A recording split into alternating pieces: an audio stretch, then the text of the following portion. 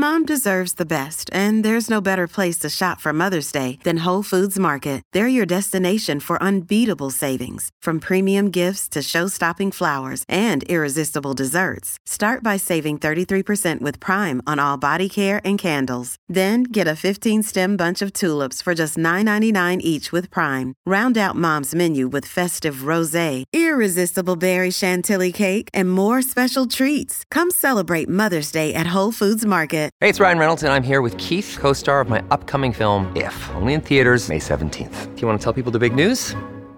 All right, I'll do it. Sign up now and you'll get unlimited for $15 a month and 6 months of Paramount Plus Essential Plan on us. MintMobile.com/switch. Upfront payment of $45 equivalent to $15 per month. Unlimited over 40 gigabytes per month. Face lower speeds. Videos at 480p. Active Mint customers by 531.24 get 6 months of Paramount Plus Essential Plan. Auto renews after 6 months. Offer ends May 31st, 2024. Separate Paramount Plus registration required. Terms and conditions apply if rated PG.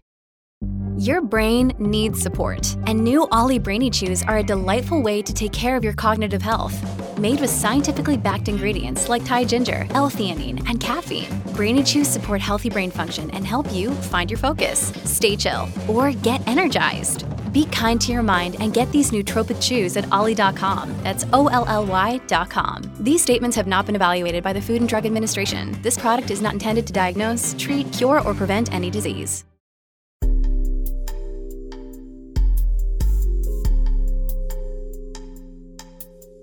Welcome back to New Books in Gender Studies. I am the co-host of the channel, Lillian Barger. Today my conversation is with Katherine M. Marino, an assistant professor of history at the University of California, Los Angeles. Her book, Feminism for the Americas, The Making of an International Human Rights Movement, published by the University of North Carolina Press, is a topic of this episode. Marino follows the many Latin American and Caribbean women in the first half of the 20th century who not only championed feminism for the continent, but also contributed to defining the meaning of international human rights. They drove a transnational movement for women's suffrage that included equal work and maternity rights, but also for the self-determination of their nations, rejecting U.S. imperialism. Marino draws attention to the contributions of women such as the Brazilian Bertha Lutz, Cuban Clara Gonzalez, and Chilean Marta Vergara, who have yet to receive significant place in human rights history. The work of Latin American and Caribbean feminists was impeded by internal race and class conflict, insufficient funding, lack of government support, and by imperial assumptions of U.S. feminists. Their tenacious efforts through multiple organizations, gatherings, and personal networks led to the inclusion of women's rights in the global human rights framework and assured that economic and social rights would not be sidelined. The book also illuminates the ideological differences that has plagued the global feminist movement. Here is my conversation with Katherine M. Marino. Now let me introduce you to the author, Katherine Marino. Hello, Katherine. How are you? Hi, Lillian. I'm good. Thank you so much for inviting me to be here. Welcome to the show, and thank you for sharing your thoughts with our audience. Your book adds a significant component to understanding how the history of feminism, but also the history of human rights in Latin Americans, women's role in that, which is fascinating. But before we get into it, tell us about yourself, your background, and how you came to write Feminism for the Americas. Yeah, the book started as my dissertation in graduate school. I went to Stanford to work with Estelle Friedman. I was interested in the history of feminism, actually, especially in the United States. But the very first research seminar I took was a U.S. and the World seminar that really pushed all of us to put our U.S. interests into global transnational perspectives. And in the archives at Stanford, I found the papers of a U.S. woman, pacifist, feminist from the early 20th century, who actually was a historian of Latin America. And she was, turns out, good friends with the Brazilian feminist Berta Lutz.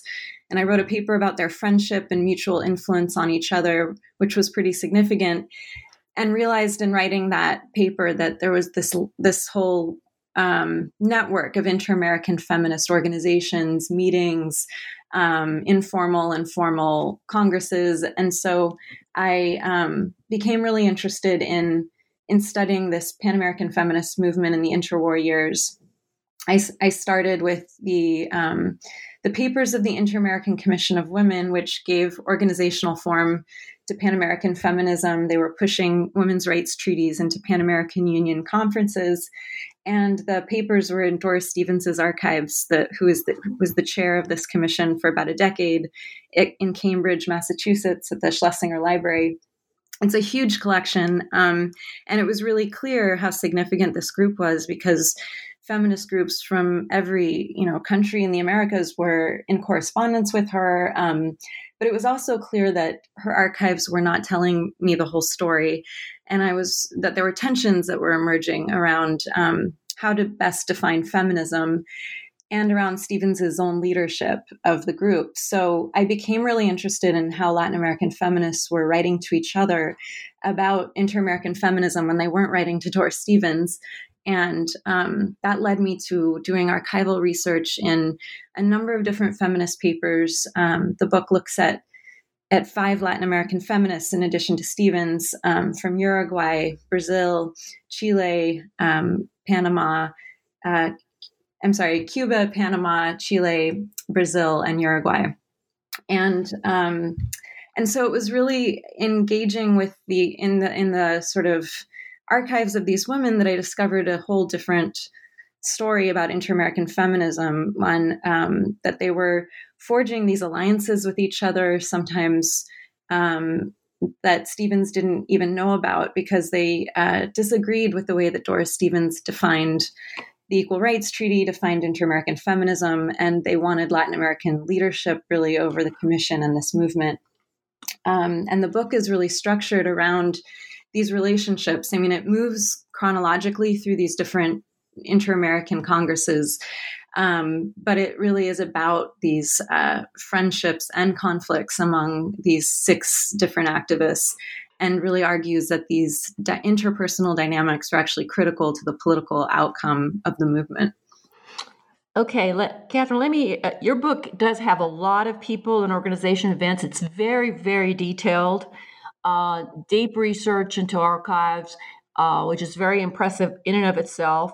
But before we get into the book itself, I want you to give people who don't really know the setting, the political tensions that existed outside of feminism between the United States and Latin America. What was that relationship at early 20th century in which all this is going to occur?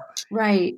Yeah. So, I mean, I think there were a few different major historical contexts that inspired both Pan-Americanism and then also Pan-Hispanism. Pan-Americanism was entering a new stage after the First World War. Sort of destroyed notions of European cultural superiority. Latin American nations started these new Pan-American collaborations with the United States. And it wasn't just about diplomacy or Pan-American Union congresses. It was about sort of, standards around hygiene and welfare. There were Pan-American Child Congresses. There were Pan-American Congresses around the press and around culture. And so these women's congresses and efforts really emerged during that period after World War I. But the other really significant context was, of course, U.S. empire in the Americas, the political, military, economic interventions in the region that were obviously very different in different parts of the Americas, but actually became this bond among Spanish-speaking Latin American feminists of the period, at least a significant groups of them. So Pan-Hispanism was this project initiated by Latin American modernists in the late 19th century, and that really grew in the early 20th century, and basically celebrated the Spanish-speaking Latin American culture as an antidote to the materialist, capitalist, U.S. imperialist, Anglo-American culture. And this, I argue in the book, was just as powerful at galvanizing Latin American feminists' bonds with each other as Pan-American institutional networks. And that actually, even though these two kind of nodes were sometimes in conflict with each other, they also worked in synergy.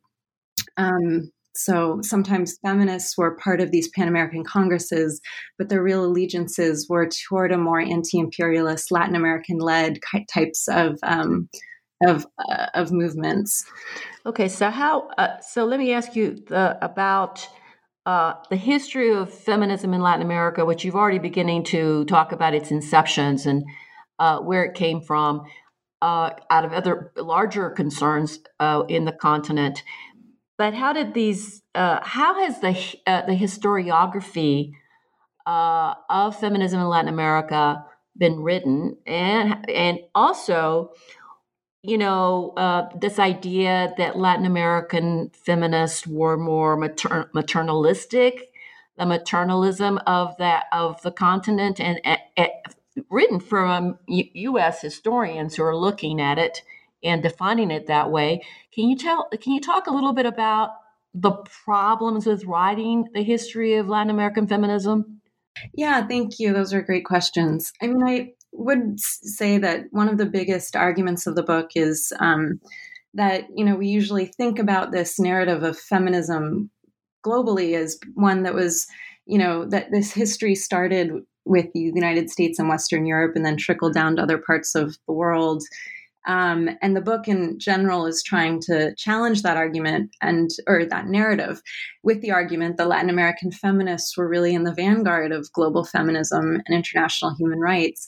And I think that one of the ways in which Latin American feminism has been dismissed in historiography is through this argument that it was only this maternalist kind of movement, that in other words, it identified women as mothers, as and not as equals to men, that it resisted a sort of equal rights language, and so didn't have the sort of radicalism maybe of the US or Western European variants of feminism. And go ahead. Which was one of the most I think really important points in your book about this maternalism, because they did emphasize mothers, but it was in a very radical sort of revolutionary way. It wasn't in a traditional sort of way that we think about. Right. Thank you. Yes. That is one of the major takeaways. They were thinking about motherhood in that one of their key goals was maternity legislation for working women. And they also, paid time off from work and also paid state-sponsored childcare, which they were achieving in legislative ways in these years, which, the United States has never achieved. And also, and also, they were promoting rights of illegitimate children and their mothers in Latin America. Their children born out of wedlock had fewer rights than those who were born to formally married parents, and so in all these ways, mother parenting and child care and motherhood were important to Latin American feminists.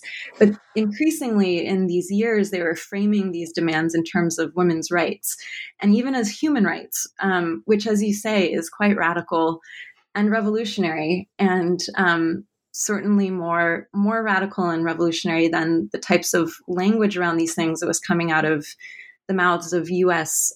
Feminists at the time, who were their interlocutors in these Pan-American engagements. Yeah, it seemed like they were advocating, Latin American feminists were advocating the inclusion of in recognition of women's biological role as important, significant part of humanity, part of being a human being, and that you couldn't really define human rights without consideration of that role.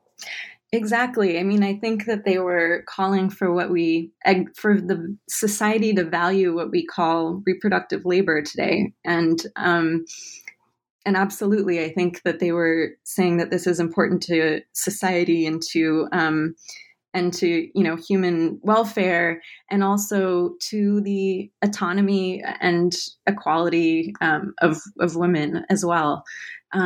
Really vital. They were coupling, demands for the right to vote and for civil rights under the law with demands for, economic equal rights, equal pay for equal work, social rights, things like maternity legislation, and and also coupling these demands also with sort of an awareness that they were connected regionally and globally as well.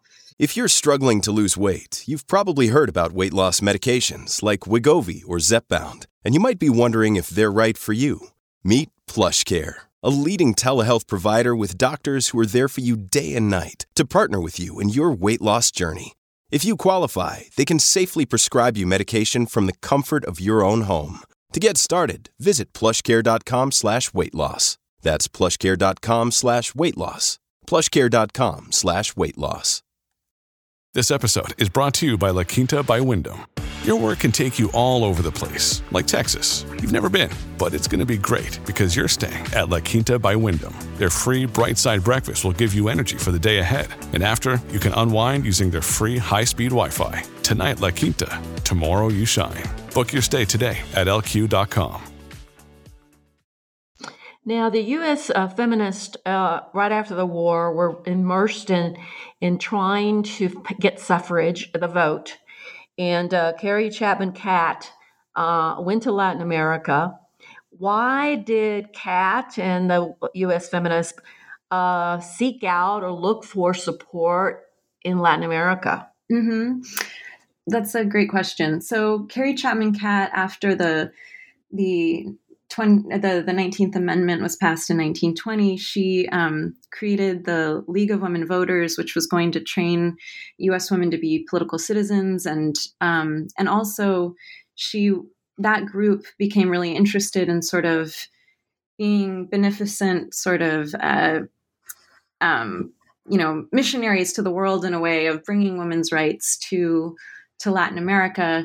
In fact, I mean, this was also very much bound up in Pan-American diplomatic and economic considerations. So there was a big Pan-American conference in Baltimore in 1922, and there's actually correspondence from the League of Women Voters in Baltimore who initiated it, showing that it's actually diplomatic representatives around the commerce around the port of Baltimore who want to enhance trade with Latin America, and that they're pushing this women's conference. So there were ways in which U.S. diplomatic and imperial designs were baked into sort of the League of Women Voters goals around this conference itself. But Catt did work with a number of Latin American feminists, and particularly was close with the Brazilian feminist Bertolettes. And after that 1922 conference, toured Latin America, visiting a number of countries. And her conclusion from that trip was that Latin American countries were 40 years behind the United States. She, in terms of suffrage activism, she really was disappointed by what she saw as a lack of organizing there. So she published these comments, and they were widely disseminated in the Latin American press, and they really angered various Latin American feminist groups. And it actually, the opposition to Catt's sort of imperial feminist charges led to the formation of stronger bonds between Spanish-speaking Latin American feminists. You see this language in these inter-American congresses where Cuban and Panamanian feminists are now saying, because in addition to Catt's charge that they were 40 years behind the U.S., she also said she doubted that they were politically ready to be citizens or to engage in the electoral process. So these feminists would refer continually to Catt's, aspersions, and basically announce that, Latin American feminists were needed to sort of take charge and rejected the sort of imperial feminism of Catt. So basically, Catt's actually did them a favor in a way because it brought them together, and then you describe what is what you call feminismo americano. Can you talk about what that was, what that idea was, because it was a response? Absolutely. It was this brand of inter-American feminism that absolutely was a response not only to U.S. imperialism in the region, but also to U.S. feminist imperialism. And you see this emerge both in response to Catt, but even more powerfully in response to Doris Stevens. It was a particularly because Doris Stevens upheld a very narrow definition of feminism according to the Latin American women with whom she was engaging. Stevens only demanded or sought equal rights under the law, political and civil equality. She rejected all these other goals, maternity legislation, anti-imperialism, anti-fascism in the 30s. And so Latin American feminists really organized around their own concept of feminismo americano, which indeed was this broader movement that upheld multiple goals and especially grew powerful in the mid to late 30s and early 40s in these anti-fascist mobilizations that were emerging throughout the region. And so it is it defines this broader Latin American feminist-led transnational movement that not only challenged U.S. empire, but also the idea that Latin American feminists should somehow be subservient to U.S. feminists, and really proclaimed their leadership of the movement. Now, it's easy to, because you have this title, this name, Feminismo Americano, it's really easy to think that, and I think a lot of people think this about Latin America, it's like one big country and everybody's the same. And when you're looking at the fascinating group of women that you deal with, which is like women like Bertha Lutz and Ofelia Dominguez and Navarro and Clara Gonzalez and so many others that you have in here, there are tensions among these women. It wasn't all just wonderful. We're all together in the sisterhood of Latin America. So there were tensions, there were differences. Can you talk a little bit about, and that kind of probably held him back, and he eroded some progress that they could have made because of that. Can you talk a little bit about what was working within the continent against them?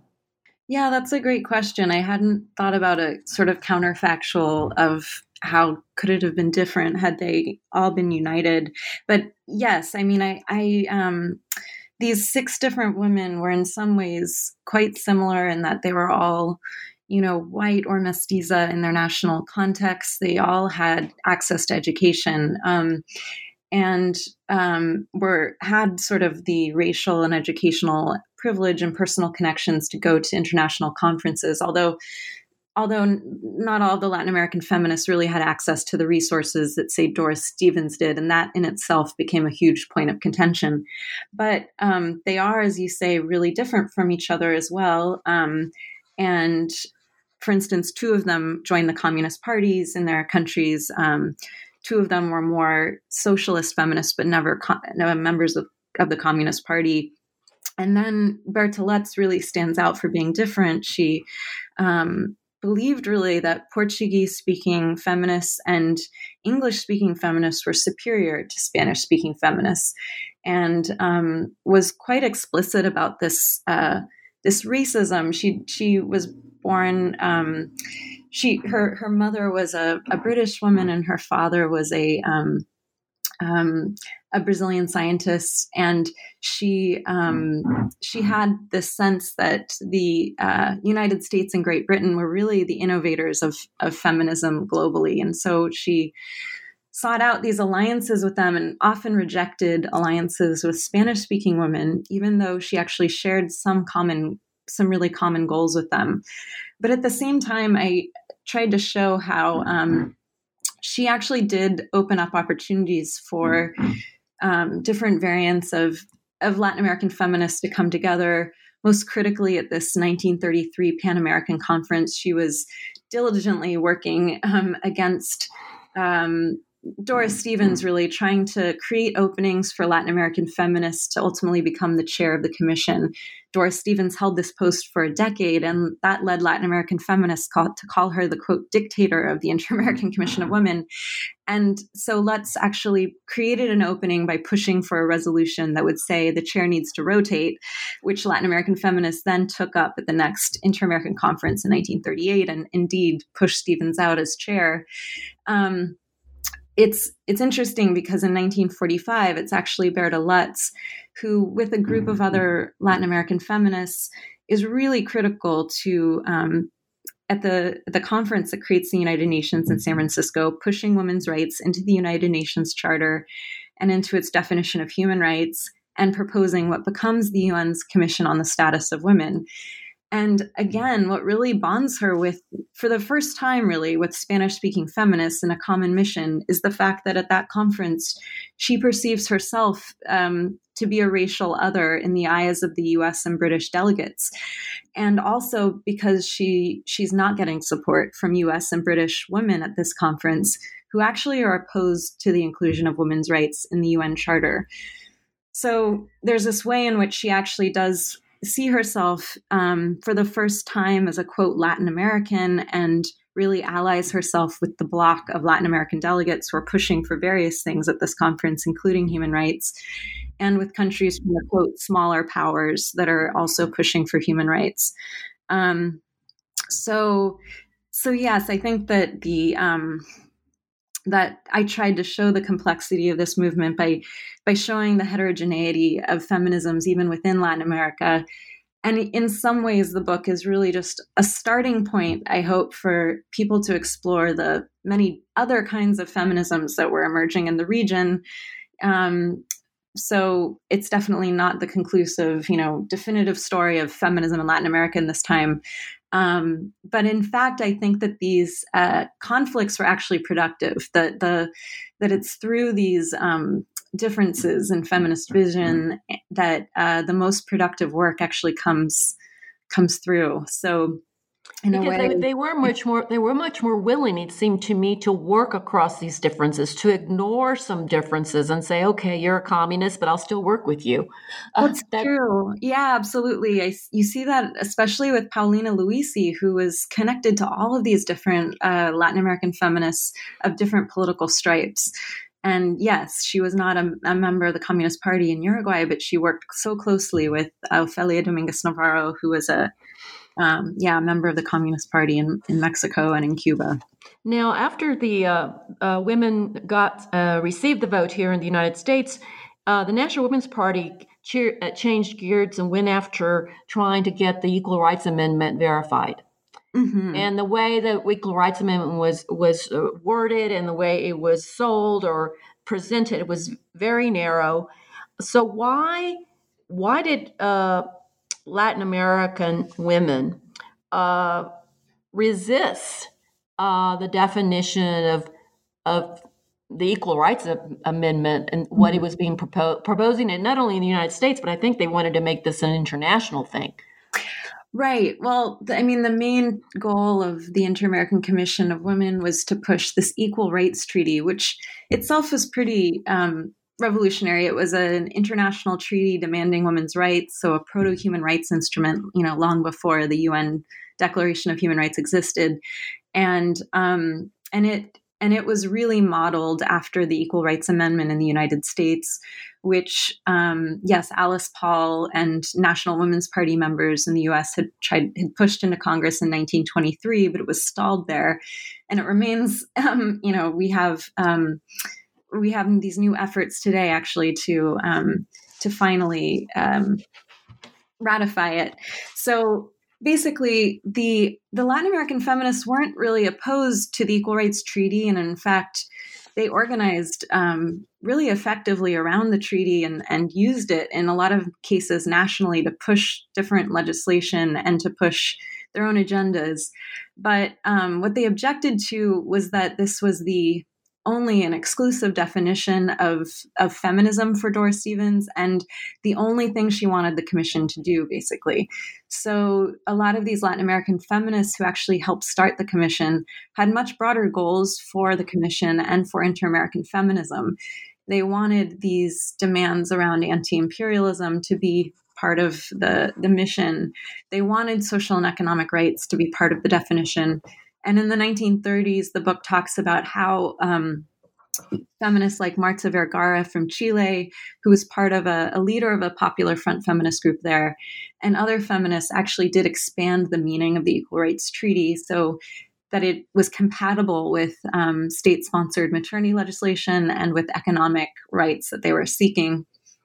But it was really the sort of intractable way that Doris Stevens dug her heels in and refused to have the commission take on any other issues aside from equal political and civil rights under the law that frustrated so many of them. In the United States context, the Equal Rights Amendment was dividing a wide swath of progressive reformers that had formerly been united in the suffrage cause.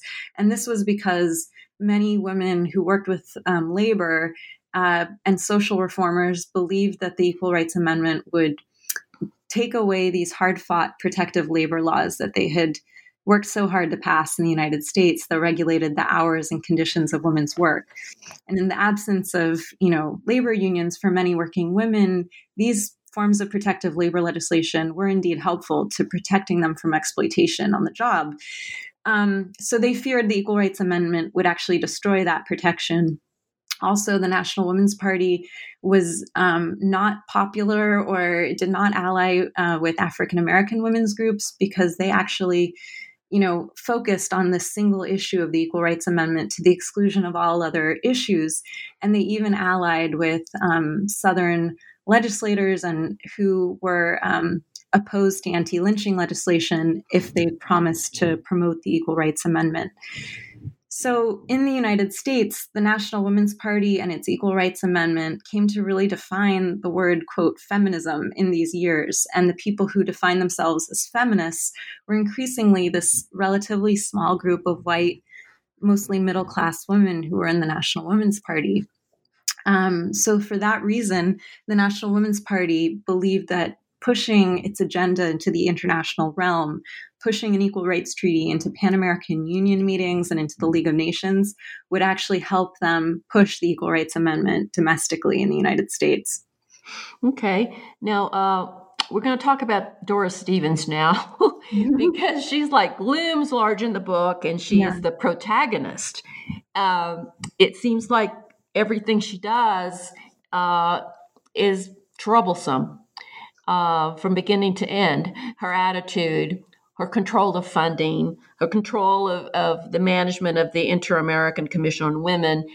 Can you talk about Doris Stevens? You've already mentioned her, but she is so big in your book and she's so problematic. At least it was for me. Yeah. You just want to choke her. What was her institutional agenda? What was her personal agenda? And what were her assumptions? She had many assumptions about Latin America and about what women needed. Mm-hmm. And she does seem to represent the worst of American attitude towards other people.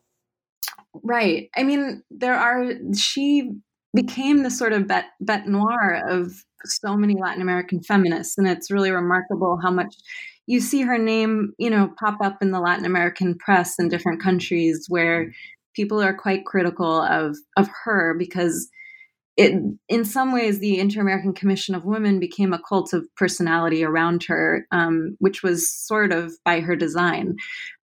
She, was really instrumental in its creation. She basically gate crashed the 1928 Inter-American Conference in Havana with a group of Cuban feminists and some other National Women's Party members.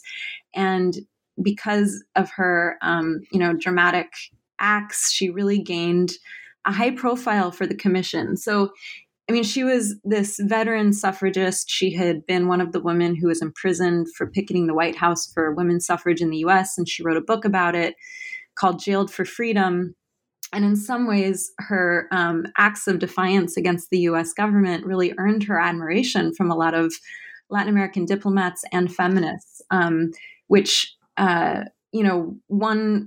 won their support of her, at least in the early years. And even at the end of the commission, she still had a group of supporters.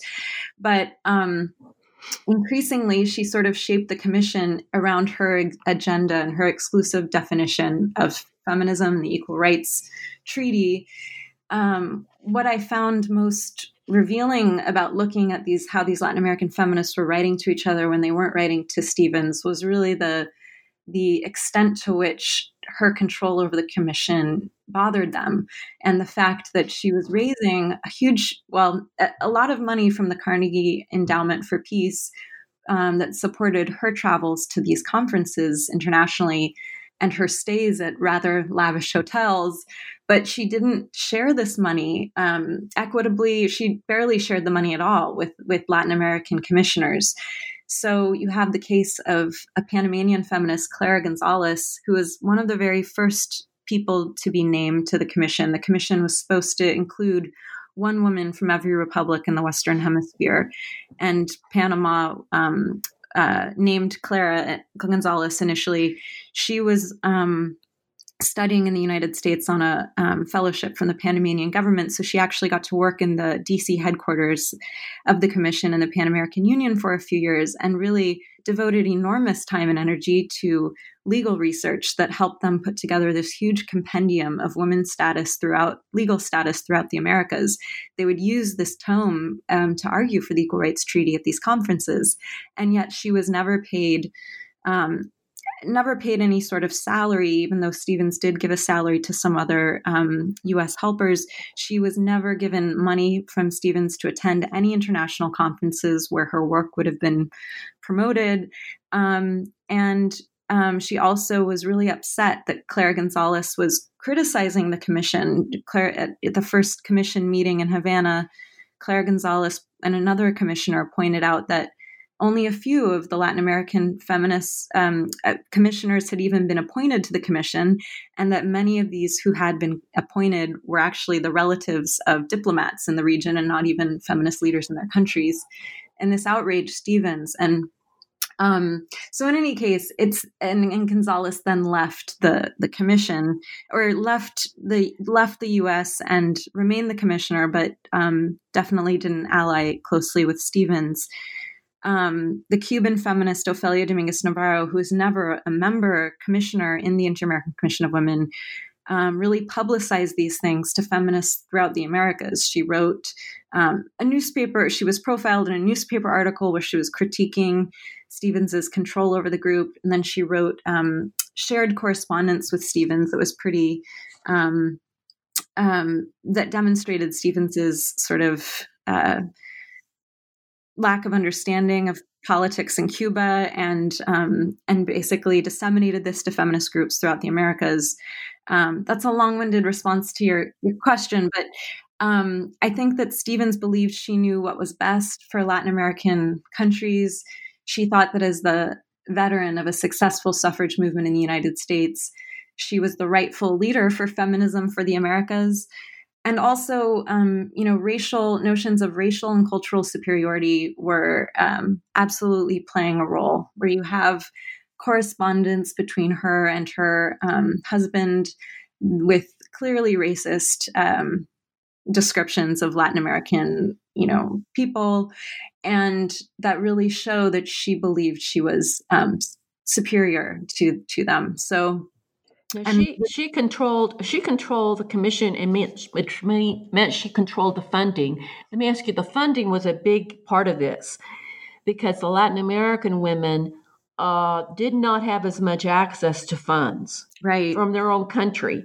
Is it because she assumed that their countries would fund them? She did have this way of basically chiding, them if they weren't able to get funding. She would say, well, do what, U.S. feminists would do and just have people raise money and, get people to send money. Really, not realizing, she wasn't stupid, so I do wonder, to what extent she just didn't want other people at these conferences who would mess with her agenda. She really wanted to sort of control the agenda. So I think it's possible she would say these things and realize it wasn't even going to be possible for some of these women to get there. But in other cases, she really did want people to be there. So she financially helped out a few feminists who she thought were going to enhance her agenda. She offered to pay for Marta Vergara's travels to a few Pan American conferences Marta Vergara, the Chilean feminist, had actually been really helpful in the League of Nations when she was living in Europe around these nationality treaties that the Commission was working on. And she helped out a few other commissioners financially who I think she believed were loyal to her and pushing for the same exact goals as her. I think you see her withholding funding from Clara Gonzalez because she knew that Gonzalez didn't agree with how she was running the commission. And I don't think she wanted Gonzalez's, agendas or criticisms. There was one instance where you describe her getting accommodations for some Latin American delegates to a conference, but she got them like rooms in a private residence that was far away from the conference site. Right. And critically, it was one that was being offered to them by the Peruvian government in 1938, which many people throughout the region identified as being in line with, Nazi fascism. And so for political reasons, these feminists who were there to help with the commission, from Argentina, from Chile, who were actually Popular Front feminists, who were anti-fascists. They were outraged at the thought of staying in a private government-sponsored residence where they knew they would be being surveilled. And so, yes, she That's the kind of stunts that she pulled that just drove me up the wall. Right. I mean, yes. I mean, it's fascinating. Her sort of single-minded commitment to pushing for women's suffrage throughout the Americas and pushing for this equal rights treaty. It was so single-minded and sort of extreme that she favored forging relationships with dictators in the region as long as they pushed for women's suffrage. And she, said even that, yes, women's political rights still progress under dictatorships. So it was that kind of tunnel vision that really infuriated Latin American feminists. Most notoriously, she forged this cozy relationship with Trujillo in the Dominican Republic in 1938, right after the mass slaughter of Haitians on the border that he had ordered. And, he was using this as a way to sort of portray himself as democratic. But Stevens called him, celebrated him for his support for the Equal Rights Treaty at this moment. And that's really what led a lot of Latin American feminists to call her a, quote, fascist and to really join forces to push her out as the head of the commission. Okay, let's talk about the Popular Front Pan-American Feminism and how that changed the agenda. Mm-hmm. So, right, this was a movement that emerged with the rise of Popular Front groups throughout not only Europe, but throughout the Americas. So after the Great Depression and the rise of both right-wing dictatorships in Europe, but also throughout the Americas, there was a flourishing of socialist and communist organizing and of these Popular Front groups that were uniting around the rights of labor and around international causes in Latin America, like the nationalization of Mexican oil, the Puerto Rican nationalism, and the Spanish Civil War. And increasingly, because of the power of inter-American feminism, women's rights, Latin American feminists who were seeking these broad goals were aware of the way that fascism was eroding women's rights in various regions. And also the Popular Front itself functioned as a social movement that often became this electoral coalition of political parties. So pushing for women's rights and even women's suffrage became part of these Popular Front goals. But as a whole, the Popular Front Pan-American feminism really came to define Feminismo Americano, which was this movement that included and foregrounded social and economic rights, and increasingly also united with groups that were calling for women's rights alongside the rights of all, regardless of race, class, or religion. Now, Latin American feminists saw women's rights as critical to human rights, to the definition of human rights. And I've read quite a lot about the human rights history, and this was all new to me. The presence of Latin American women and how they pushed to include in human rights women and the specific special rights of women as mothers, as workers, their economic and social rights as women. Why was that not considered from the get-go in the formation of the framework for human rights? And why did American feminists not feel the same? Why that right there? That is the nut, I think, of your book. That is like trying to figure out, why did American feminists not see women's rights as so critically important to be included in the framework of human rights that was taking shape at that time? Right. Thank you.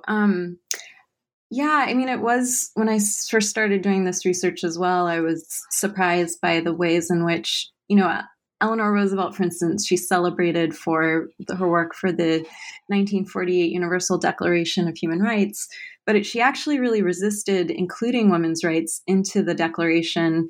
She believed that just a gender neutral sort of, human rights would do justice.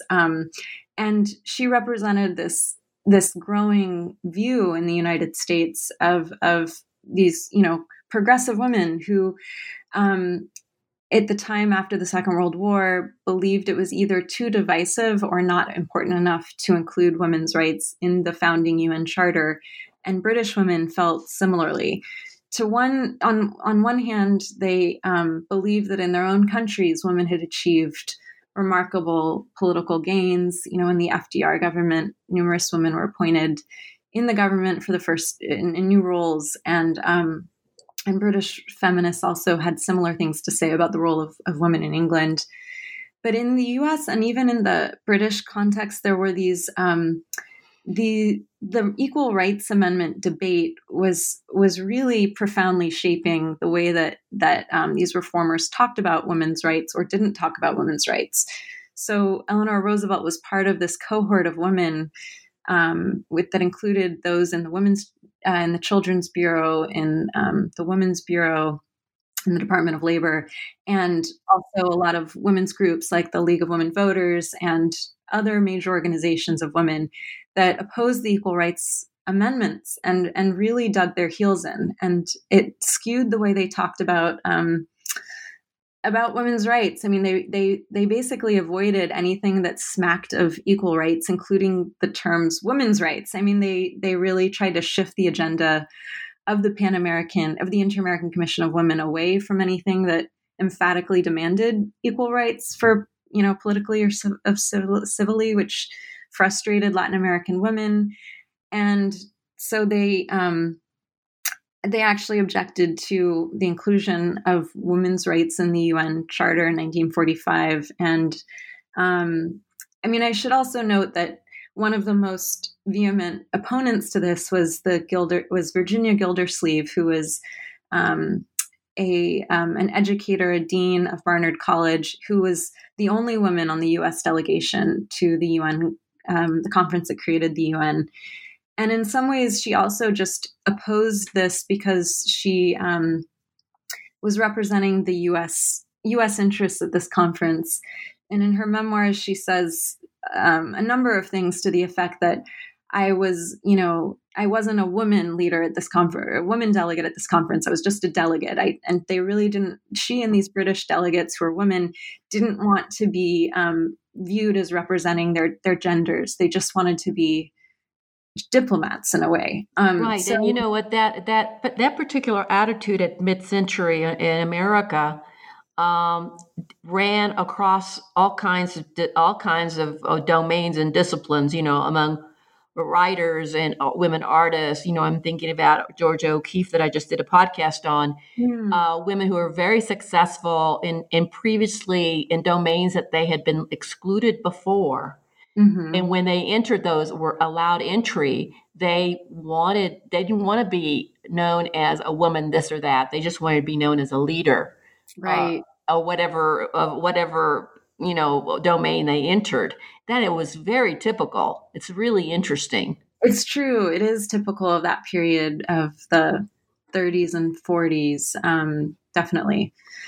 Okay, so you've got Latin American women really taking the lead in pressing to the inclusion of women's rights into the human rights agenda. How successful were they?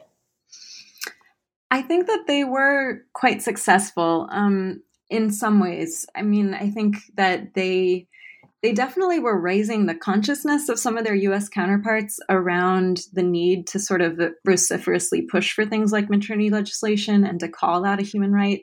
There's, a section where this representative from the Women's Bureau, really is learning a lot from. She finds that her role as teacher is being reversed into the role of student for these Latin American feminists who are impressing this agenda on her.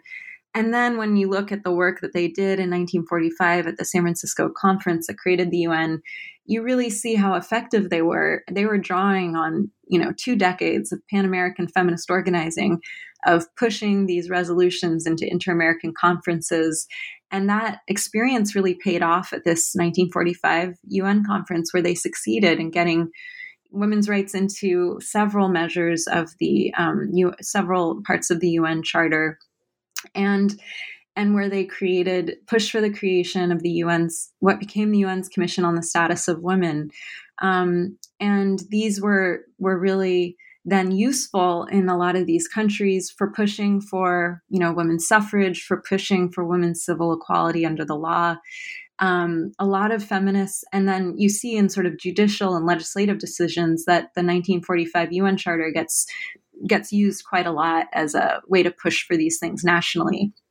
And so does the 1948 Declaration, and so does there were these 1948 Inter-American Conventions on Women's Political and Civil Rights that they also pushed at an Inter-American conference in Bogota. And all of these things are getting used in Latin America to push for women's rights nationally. So I think that in that respect, and then there, you can see them also as direct forerunners for things like CEDAW that, comes much later, that also gets, utilized quite a bit. I think, though, that the ways in which I really think that the Cold War, which emerged right on the heels of all this work, really did shape our narratives of both feminism and human rights, and led to that sort of amnesia that you're talking about, this fact that we don't know these histories and haven't heard of these women before and didn't know that Latin American feminists were critical to this work.